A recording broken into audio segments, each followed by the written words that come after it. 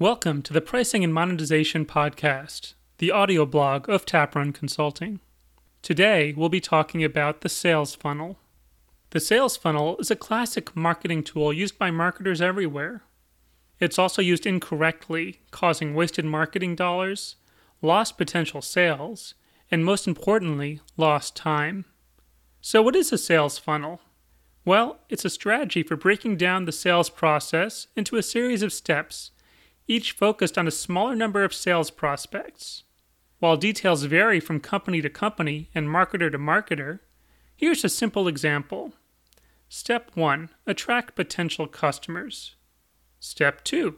Perform a sales pitch to available potential customers. Step 3.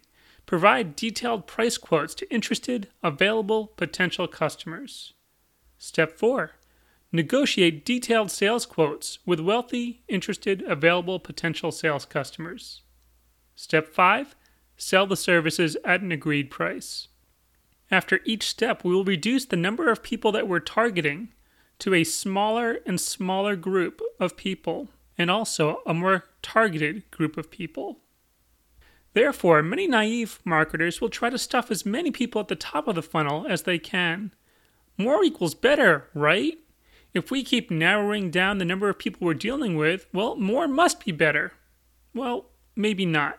In fact, almost assuredly not. Unfortunately, the funnel theory breaks down in the real world. It makes an assumption that all people are the same, that one potential customer is exactly like another. The trick is to figure out who your ideal customers are before you start building your sales process.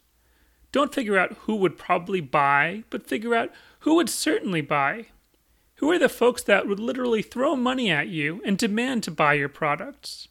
If you were selling priceless works of art, would you rather have a room full of firemen, or would you rather have a private audience with a billionaire, maybe Bill Gates?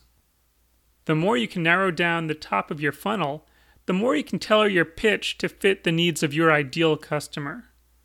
Don't think in terms of creating a funnel with a wide top and a narrow bottom. Don't think of creating a sales funnel at all. Consider creating a sniper scope and make your sales process tailored to your ideal customers. Thanks for listening to the Pricing and Monetization Podcast. If you'd like to learn more about pricing, monetization, and how your business can improve its profits, head over to my website at taprun.com. You can subscribe to my free email course, read through my ratings, and even contact me for a consult.